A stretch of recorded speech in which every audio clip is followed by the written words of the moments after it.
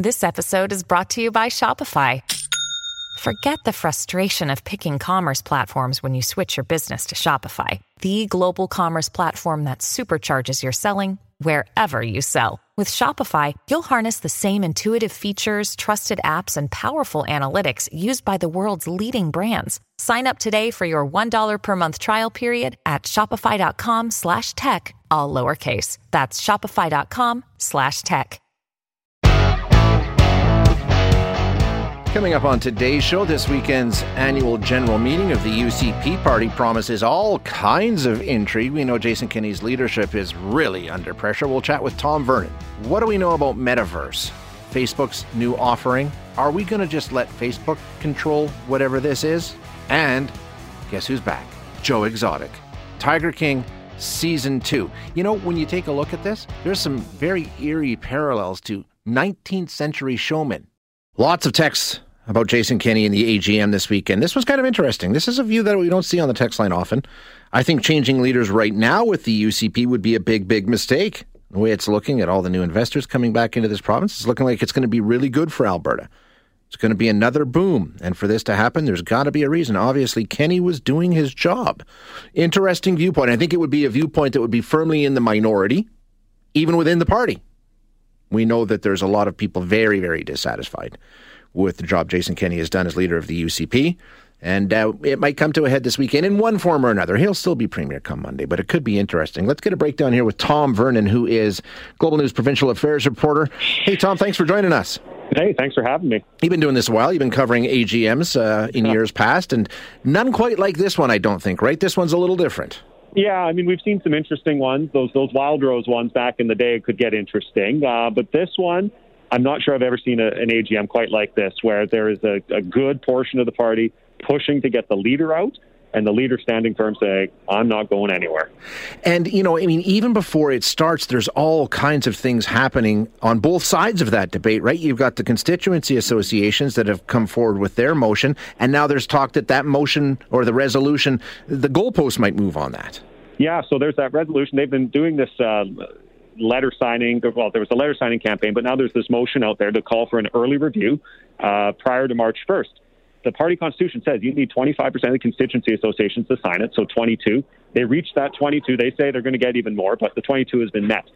Now, there is a motion before the convention to raise that to one-third. So, no, you need 29 constituencies to sign on to this. Now, for this to pass, it needs 75% support inside the room. So those who have already passed this motion say, well, they sure hope that that doesn't pass. But it's another interesting angle in this where there are, people loyal to Premier Jason Kenney in that party doing their best to make sure that it makes it more difficult to get him out. Yeah, how does that work though with the bylaws, Tommy? You might not. I don't know. Like, can they retroactively change that? I mean, they've reached the 22. Can they now say, yeah, I know it said 22, but really now it's 29? Can that happen?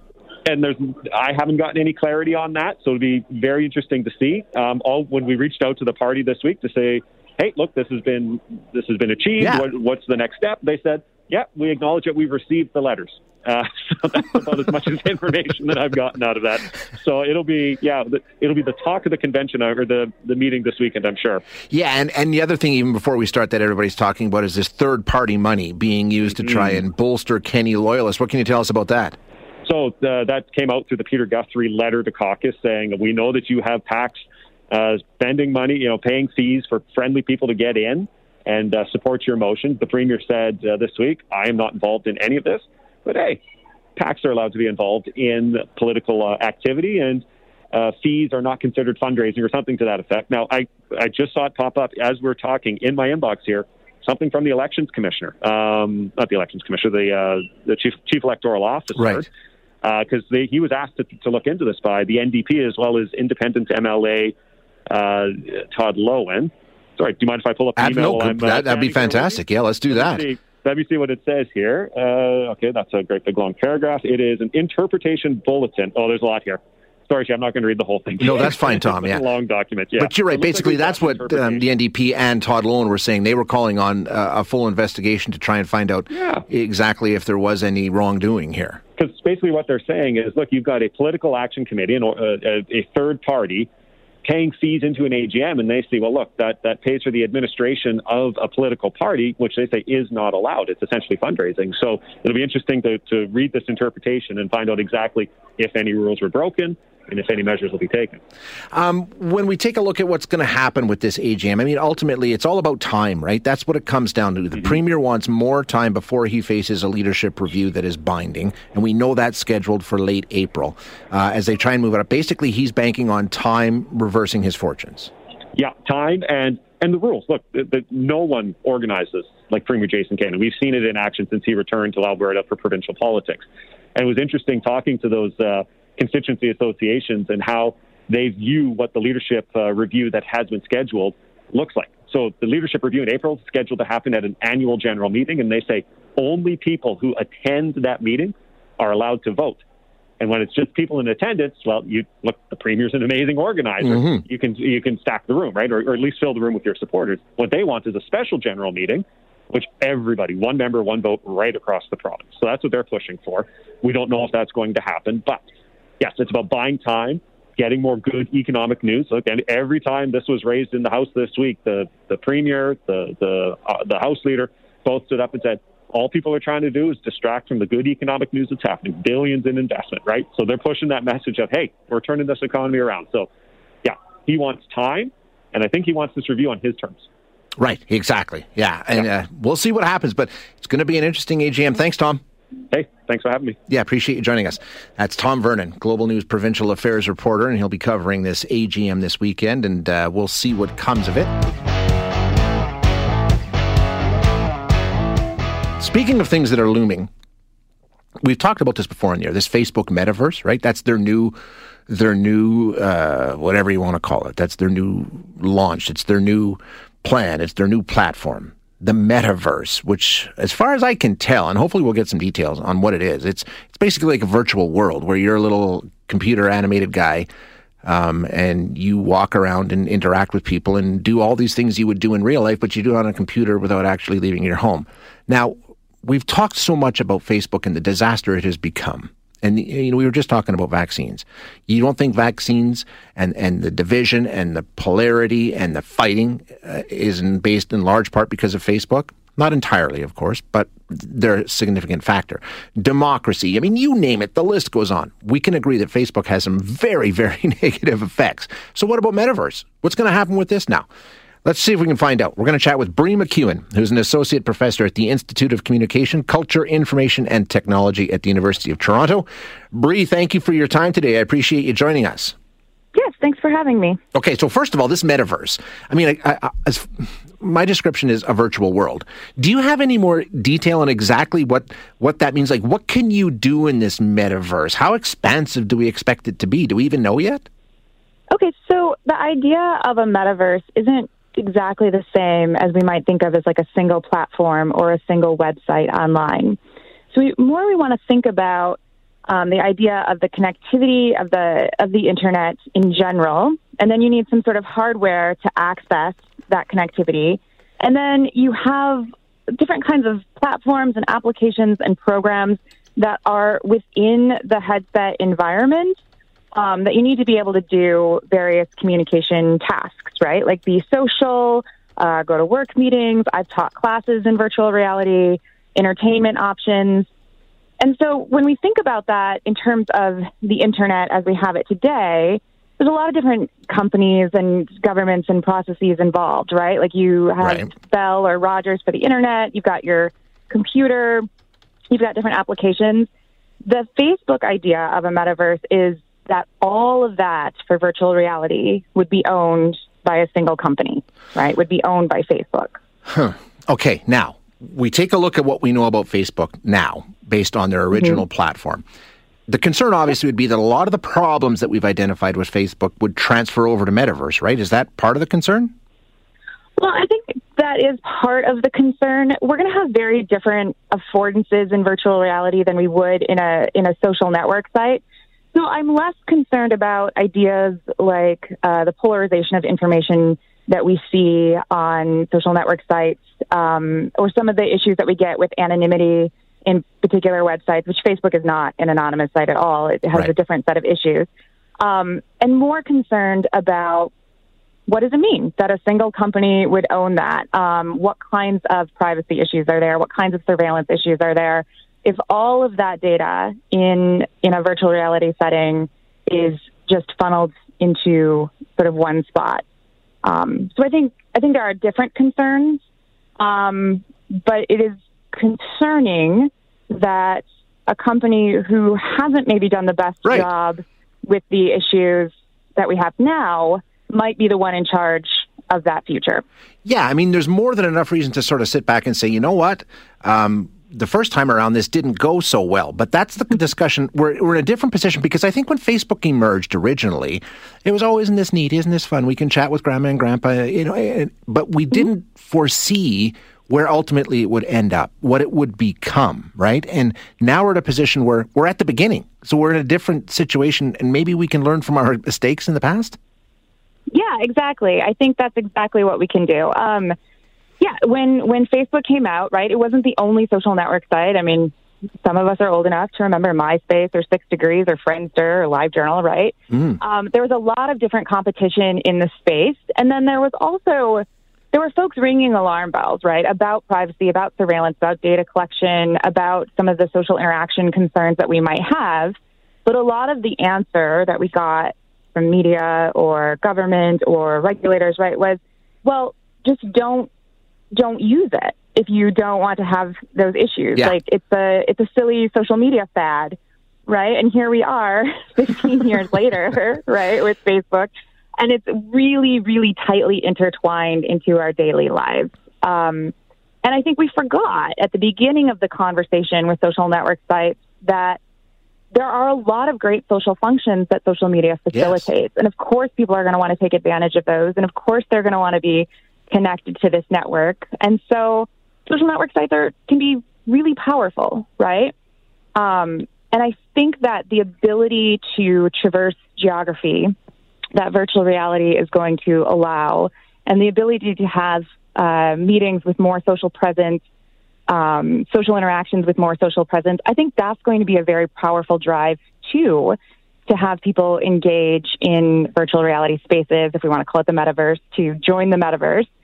But we do have the opportunity now to look at the landscape of the industry and say, okay, what is the best way to set this up? Do we want a walled garden, or do we want these things owned, these different components owned by different parts of the infrastructure, right? This is an infrastructure question. Sure it is. In some ways.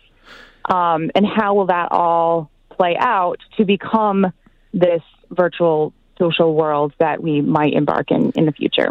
Is that happening? I mean, are we saying, okay, wait a minute, we don't want to hand the keys of this metaverse over to Facebook because we know that has some inherent problems. Are we doing this work ahead of time, or are we just going to wait and react like we always do? We might wait and react like we always do. Perfect. I mean, I think there are, again, I guess now I'm one of the folks ringing the alarm bells. I think there are people on the academic side of things who are saying, hey, there's an issue here. I think there's a place for some of the industry associations, like the AR Association, to say, hey, wait, what kind of virtual world do we want? But I think that it's just something we all need to think about very thoughtfully as the industry moves forward, and not just hand over the keys to the kingdom to Facebook. They're going to be a major player in this space, absolutely. Oh, for sure.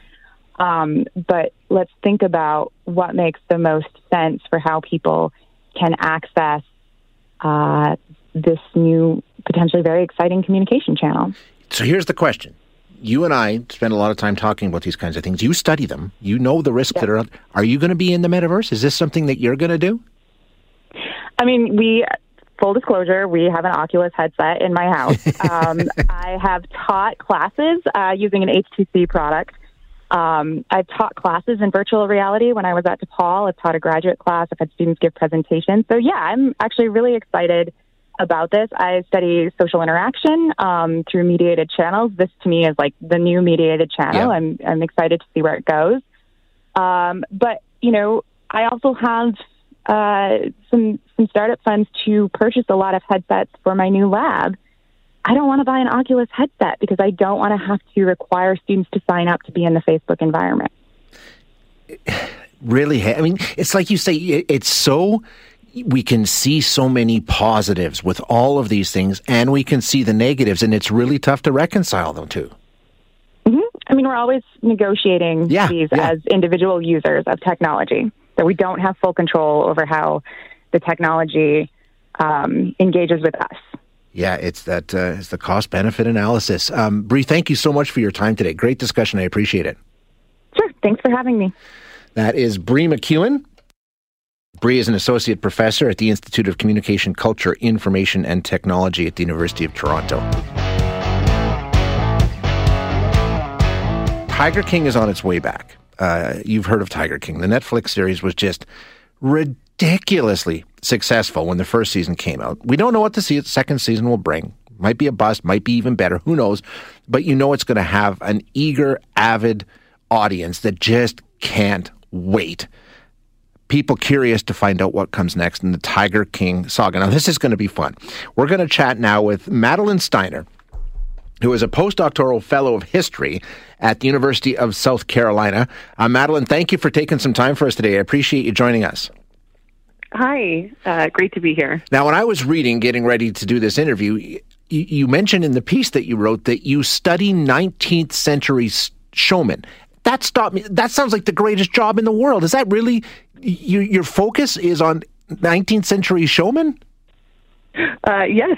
I wrote my dissertation about the development of the entertainment industry in the U.S., and I argue that circuses were what started it all. Interesting. Now, and the other interesting aspect to this is when you take a look at what's going on with Tiger King and the phenomenon that it became, there's a lot of parallels between these Tiger Kings, and not just Tiger King, but big cat entertainers across the board, and what you were seeing in, 1800s circus entertainers, right? Yeah, exactly. When I was watching the show last year, when everyone was in quarantine, that was what really struck me, was how similar a lot of the things going on with Joe Exotic and all of the crazy cat people today really reminded me of what I had been seeing in the archives. And in what way? What parallels did you identify? I mean, obviously the involvement of big cats, right?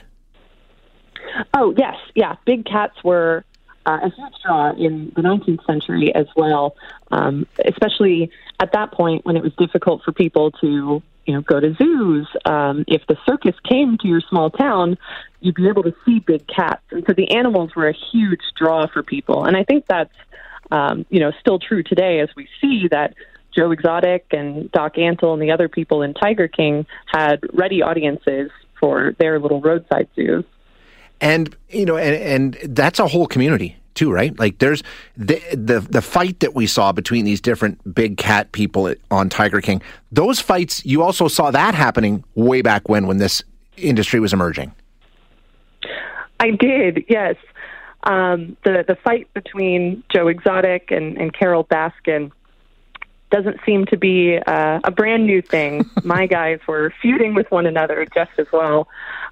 There was one story I found in my research of a showman claiming that his rival circus company literally burned a bridge to prevent his show from getting to their gig on time. Unbelievable.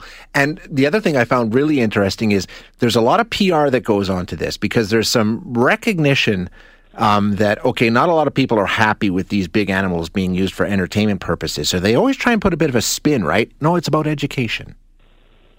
Oh, exactly. When you watch Tiger King, you hear them say that several times. We are not just about entertainment. We're not exploiting the animals. We are educating the public and getting them interested in these animals, all for conservation of these wild species. And, there's maybe some debatable authenticity to those claims, but that's something that people have been doing since, zoos and circuses and other animal acts have been in the United States. Believe it or not, in the 19th century, the circus wasn't necessarily a family-friendly form of entertainment. Oh, really? Yeah. That stereotype of kind of the shady carny. Yeah. That was very much in play until people like P.T. Barnum came around in the late 1800s. And one of the ways they expanded their audiences was by claiming that part of what their business was doing was educating the public. They claimed that, their circuses were just as good as natural history museums or zoos. Sometimes they called their animal keepers professors to try and make it seem like a respectable thing. So are you all charged up about the new Tiger King too? Are you very excited? I am. I've actually been watching a couple of the episodes, and it fills in a lot of gaps from the first season, okay. And I like that. Excellent. Madeline, thank you so much for your time. I really appreciate you joining us.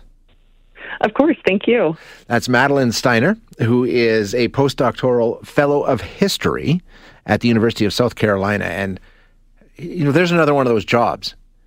Her job is studying, or she did her dissertation at least, on 19th century showmen.